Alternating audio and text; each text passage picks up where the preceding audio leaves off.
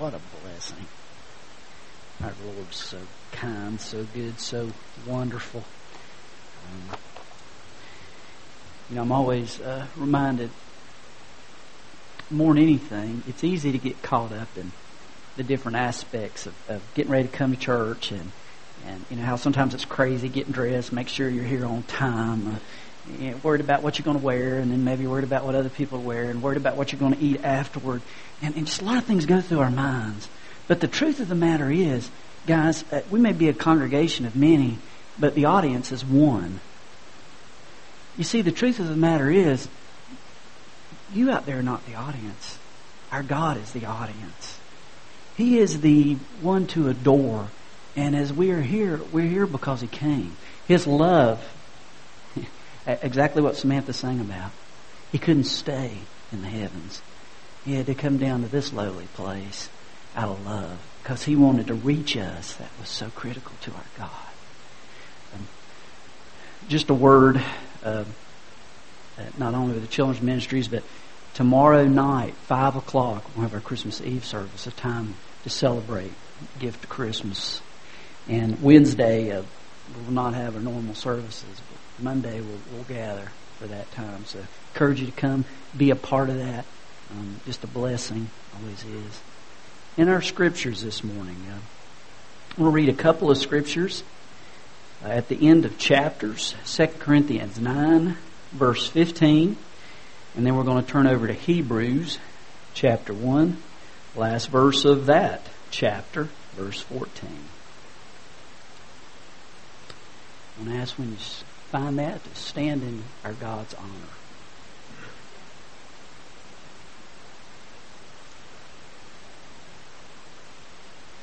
Second Corinthians 9:15. Thanks be to God for His indescribable gift. And then Hebrews chapter 1, verse 14.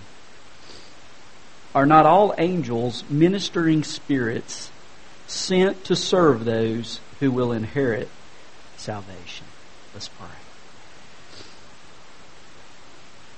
Master, You truly are the audience this morning. And here we are, God. We have our baggage. We come with our stuff. But thank You, Lord, that You came. Your love was so great. You could have easily sat on Your throne and looked at us. But You decided to enter humanity and to walk among us and ultimately to die for us. And as we think about You, Lord, just speak. Refresh us, Lord. Remake us, Lord. For some, Father, show us how great Your love is that we may experience You for the first time. Father, may Your Spirit be evident among us, Lord. We just need You, God. And so my prayer is, Lord, show up, Father. In Your name we pray. Amen.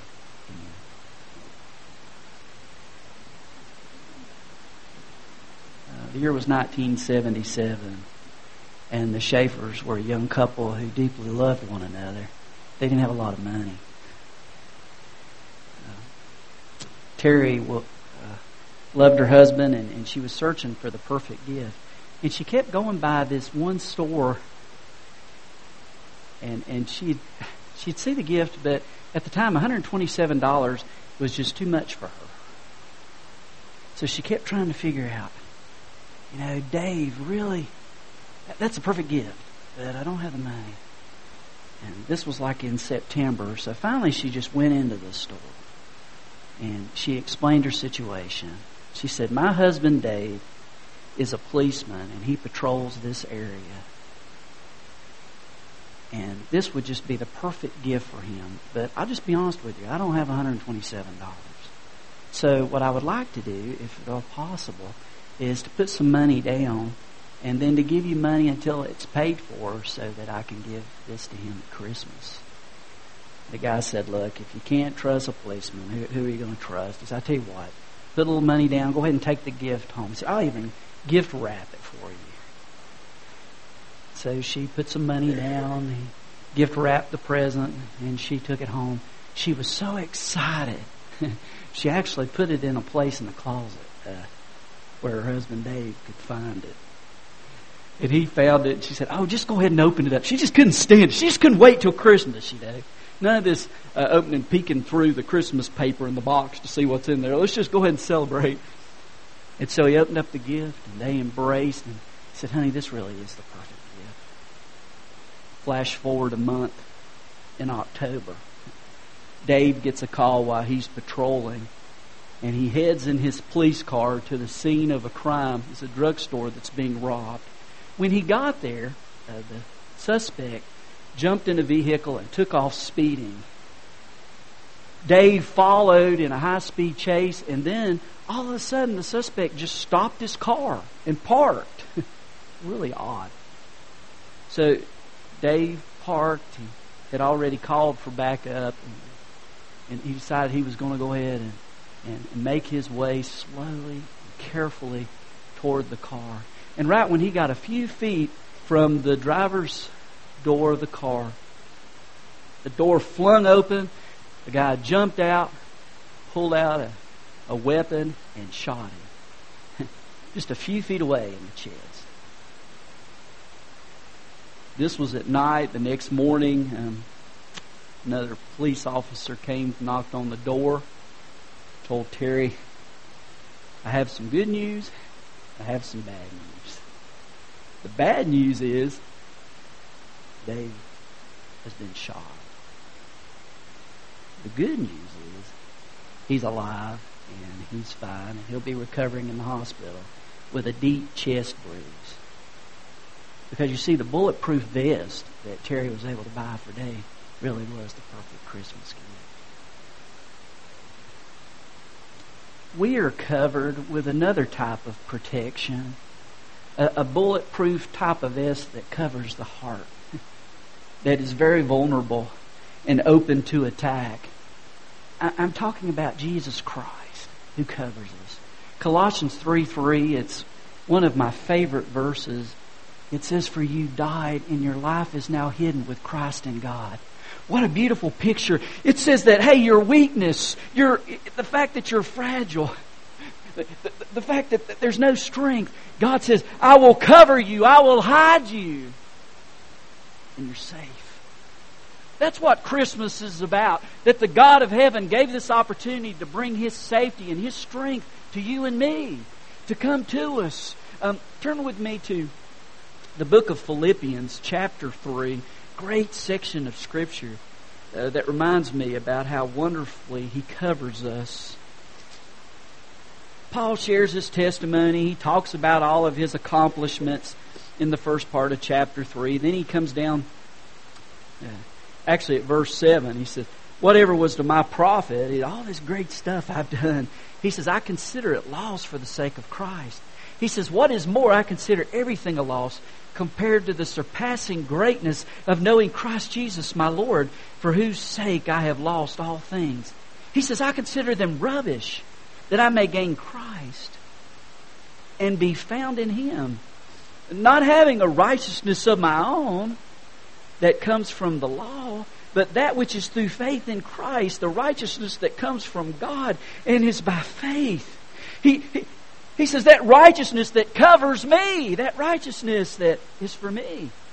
And notice Paul's heart here. He says, "I want to know Christ and the power of His resurrection and the fellowship of sharing in His sufferings, becoming like Him in His death, and so somehow to attain to the resurrection from the dead." He says, "Covered in you, in your righteousness, Lord, having what I cannot attain until that day I'm in your presence." Fully alive and fully free in Christ, and no longer battling with this thing we know as sin. What a beautiful truth. And this morning, I just want to share simply the wonderful story of Christmas. And when I look at it through the angle of the busiest ones at that time of Christmas, it wasn't people. It wasn't the shopkeepers of Bethlehem. It wasn't all those who had to come for the census to be counted. It was the angels. The angels were the busiest ones. Notice in Hebrews chapter 1, that verse 14, he says, "Are not all angels ministering spirits sent to serve those who will inherit salvation?" So, what's the main job of an angel? to serve. They minister. They meet the needs of those who will inherit salvation. Those who need this righteousness to be covered with this work of Jesus Christ. The Messiah, the promised one, the Holy One. And so I want to just march through here as we look at the different accounts of angels as these ministering spirits as they came and as they proclaimed the joy of what was to transpire, what was to come. And turn with me, Luke chapter 1. The Gospel, the Good News according to Luke. And as we start in chapter 1 in verse 5, it says, in the time of Herod king of Judah, there was a priest named Zechariah. Talks about he was part of the priestly division of Abijah. And his wife Elizabeth, a descendant of Aaron. Notice what it says about these two. They were both upright in the sight of God. They observed all the Lord's commandments, regulations blamelessly. They loved the Lord. But notice what it says in verse 7 here. That they had no children because Elizabeth was barren and they were well along in years. Just gives us this insight about this dear couple. Evidently for years they wanted a child. But that had not been part of God's plan. And God loved them, even though there was this empty place, this heart that hurt. But I want you to notice as we go down through here, God hears the heart.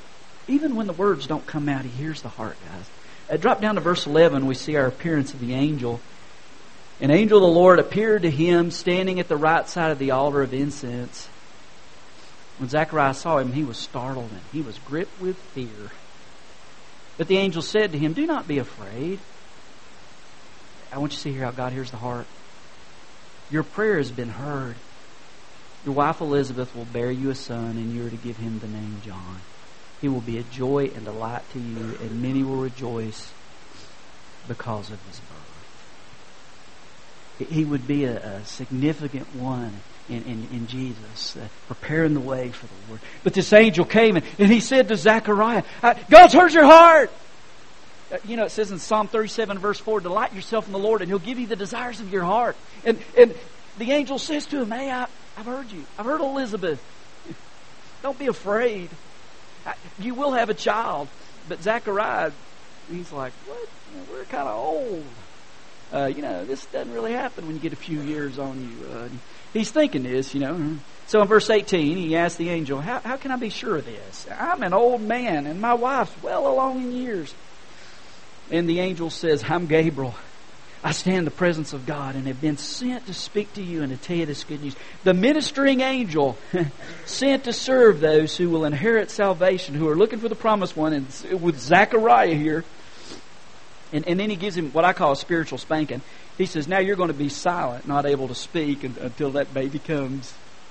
Sometimes we all might need a little spiritual spanking. Sometimes we all might need to have the tongue tied a little bit. It gets out of control.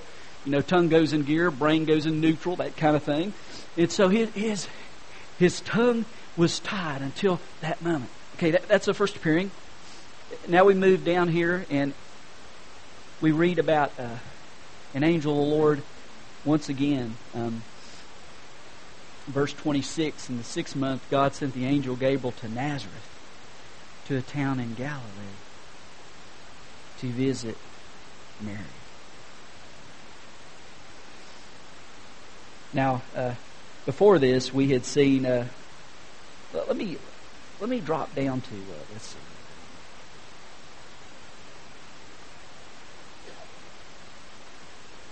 Oh, that's good. Anyway, talking about Mary, a virgin pledged to be married to Joseph. And notice the words. The angel went to her and said, "Greetings, you who are highly favored. The Lord is with you." Now, Mary was a young girl who was a virgin, and more than likely she was younger than 16 years old. Doubtful she was over 16. And she thought, what? Highly favored? What is this about? And she's confused. She's troubled as we read here. But once again, the angel says, hey, don't be afraid, Mary. You found favor with God. And he's a description that, hey, you're going to be with child. You're going to give birth to a son. His name will be Jesus. He'll be great, be called the Son of God the Most High. The Lord God will give him the throne of his father David, and he'll reign over the house of Jacob forever. His kingdom will never end. And here we go again, verse 34. She says, how will this be, since I'm a virgin? And he says, the Holy Spirit will come upon you. The power of the Most High will overshadow you. So the Holy One to be born will be called the Son of God. He says here about Elizabeth's going to have a child too. God is at work. And I love verse 37, that reminder. He says, nothing is impossible with God. I love in the Amplified version of the Scripture, it says, for with God nothing is ever impossible, and no word from God shall be without power or impossible of fulfillment. God says, hey, I can handle it. This is what is going to occur. This is what is going to happen, as He speaks to Mary, as she was open to God at work. But then there's another one. Turn me back to the book of Matthew chapter 1. As the angel comes to Joseph. You know, it's interesting here as you look in this account. When the angel appears in person, people are always terrified and they're afraid because of the glory and majesty of God. But when an angel appears in the sleep, you don't read of fear. And in this case, Joseph is asleep. The angel appears to him. It talks out in chapter 1, verse 18, mentions Mary pledged to be married to Joseph. They were engaged, but their type of engagement was more permanent than in our culture. They were actually considered to be married, considered already to be permanently connected and established. It says, because Joseph was a righteous man and did not want to expose her to public disgrace, he had in mind to divorce her quietly. She was found to be the child of the Holy Spirit, but hey, we know about the birds and the bees. That's not how it happens. She's pregnant. Joseph discovers this, and he's a godly man. He doesn't want her to suffer. He doesn't want to go through any more suffering himself, so he's decided he's just going to handle this quietly. He doesn't want to make a big deal out of this. But then notice the angel of the Lord appears to him in this dream, verse 20. He says, do not be afraid to take Mary home as your wife, because what is conceived in her is from the Holy Spirit. She'll give birth to a son, and you're to give him the name Jesus, because he will save his people from their sins. I can't imagine how difficult it must have been for them in the days ahead. The talk, the gossip, everything that transpires, people didn't understand what was occurring in Mary's womb. Didn't understand God's plan. Malcolm Muggeridge explained it this way, if you were to compare it to our modern day world, if this were to happen in our culture, in our day. He says, in our day, with family planning clinics offering convenient ways to correct mistakes that might disgrace a family name, it is, in point of fact, extremely improbable under existing conditions Jesus would have been permitted to be born at all. Mary's pregnancy in poor circumstances and with a father unknown would have been an obvious case for an abortion. And her talk of having conceived as a result of the intervention of the Holy Ghost would have pointed to the need for psychiatric treatment and made the case for terminating her pregnancy even stronger. Thus, our generation, needing a Savior perhaps more than any that has ever existed, would be too humane to allow one to be born. Joseph simply obeyed all he knew in the tough days that lie here. Now turn with me to Luke chapter 2. Of course, Luke chapter 2, that beautiful account at Christmas we look at, and speaks of the shepherds. I know last week I talked about the shepherds. And as we discover these shepherds, it says they were living out in the fields nearby, verse 8, keeping watch over their flocks at night. Verse 9, an angel of the Lord appeared to them. The glory of the Lord shone around them, and they were terrified. Here we go again. The angel said, don't be afraid. I bring you good news of great joy that will be for all people. Today in the town of David, a Savior has been born you. He's Christ the Lord. This will be a sign to you. You'll find a baby wrapped in cloths, lying in a manger. And while this is occurring, a great company of the heavenly host man, a whole bunch of angels appeared pleasing God and sang. Often we picture them singing, but it says that they spoke this. Now, as you look in the Scripture, it's interesting describing what angel voices sound like. There's one place in the Scriptures they're described as sounding like a trumpet. Another place it talks about them sounding like many trumpets. Then there's a place that talks about angels, they sounded like roaring of water. But it was and then another place, thunder. Anyway, it was a very majestic, powerful sound as they spoke. And notice what they said here in verse 14. Glory to God in the highest, and on earth peace to men on whom His favor is. Now, I thought I'd have a little fun here. I'm not trying to say that you guys are angels, but the angels had said this in a worship and in praise. I thought it'd be fun for us to say it a few times together. I don't know if you guys can sound like roaring waters or just a trickle or drip, but let's share this in praise to God. I had asked them back there to get the verse up there for us. Very good. So on the count of three, let's do it 3 times and share together. Ready? Glory to God in the highest, and on earth peace to men on whom His favor rests. Good. Let's try a little louder.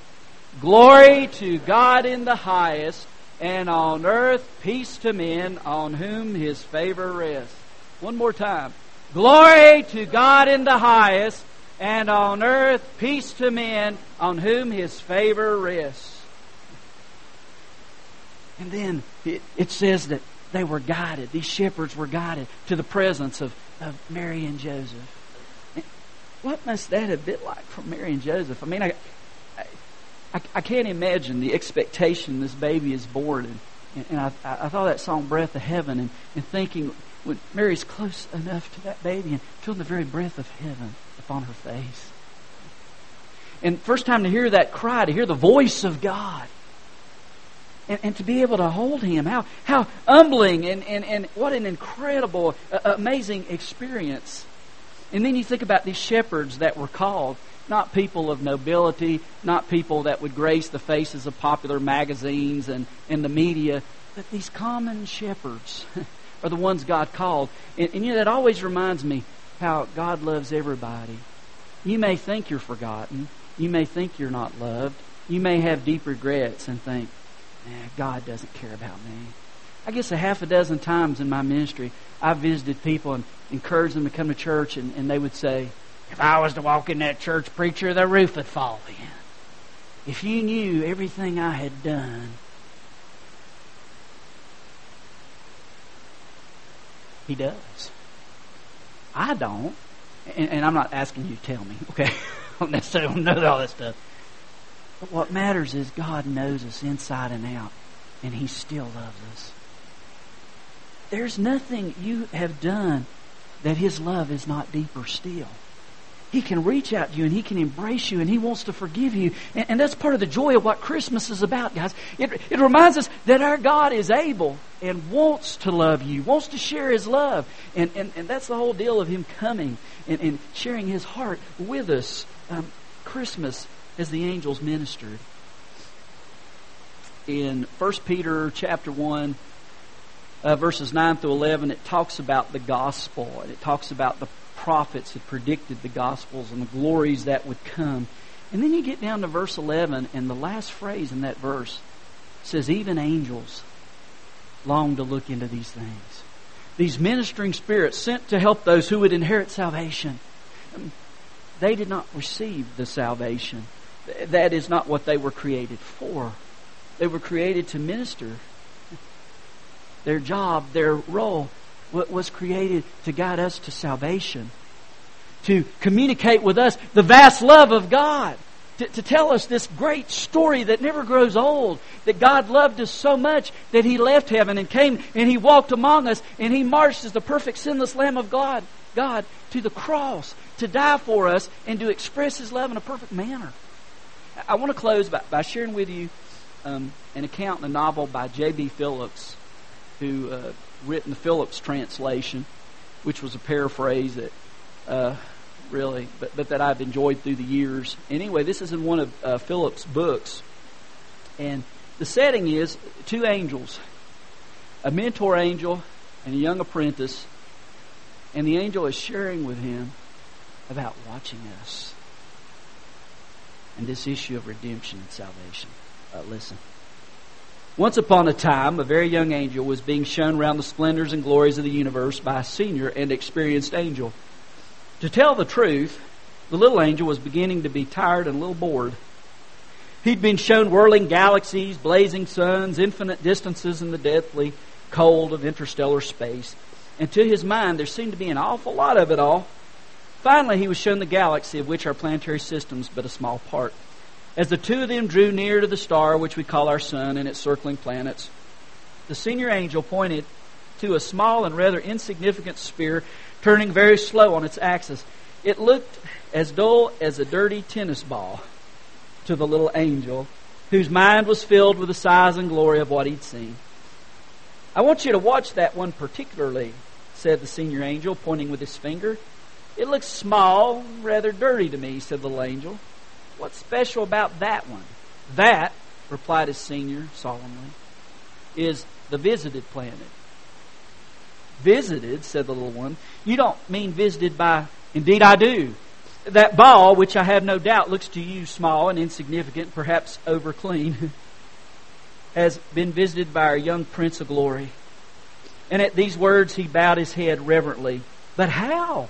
queried the younger one. "Do you mean that our great and glorious Prince, with all these wonders and splendors of his creation and millions more that I'm sure I haven't seen yet, went down in person to this filth-rate little ball? Why would he do a thing like that?" "It isn't for us," said his senior a little stiffly.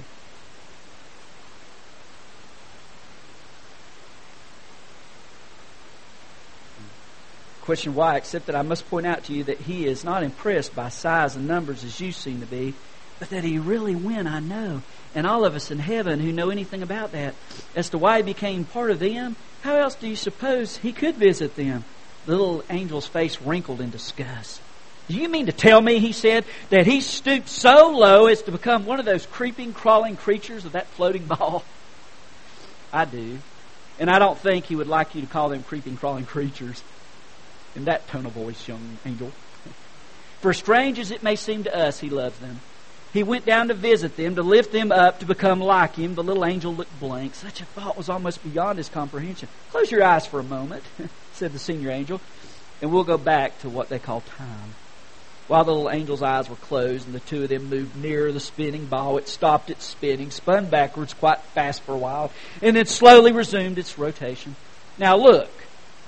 And as the angel did as he was told, there appeared here and there on the dull surface of the globe little flashes of light, some merely momentary and some persisting for a while.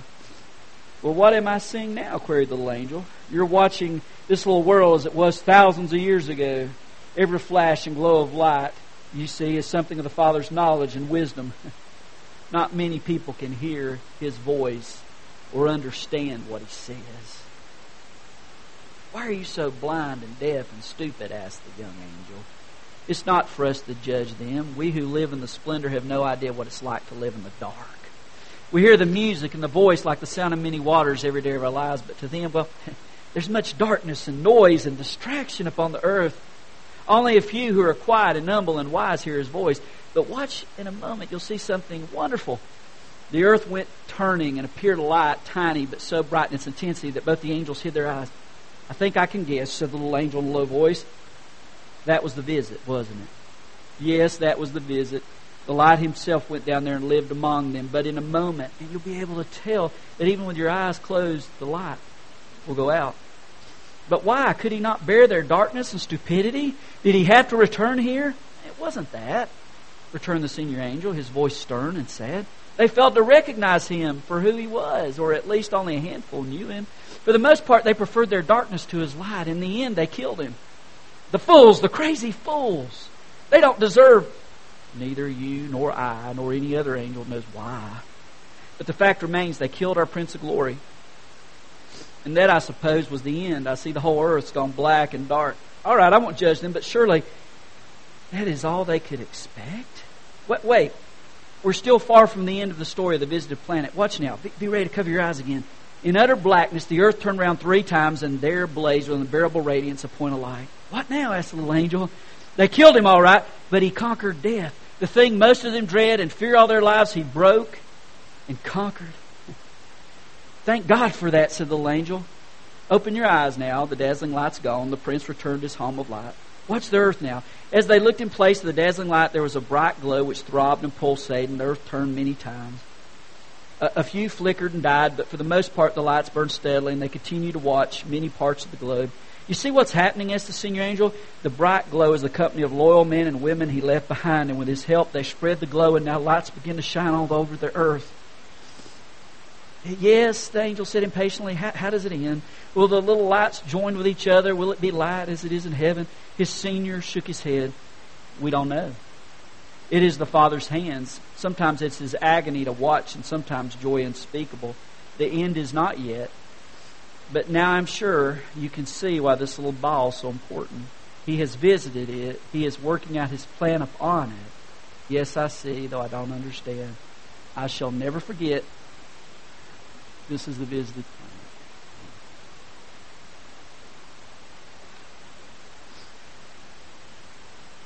Okay. Angels are looking.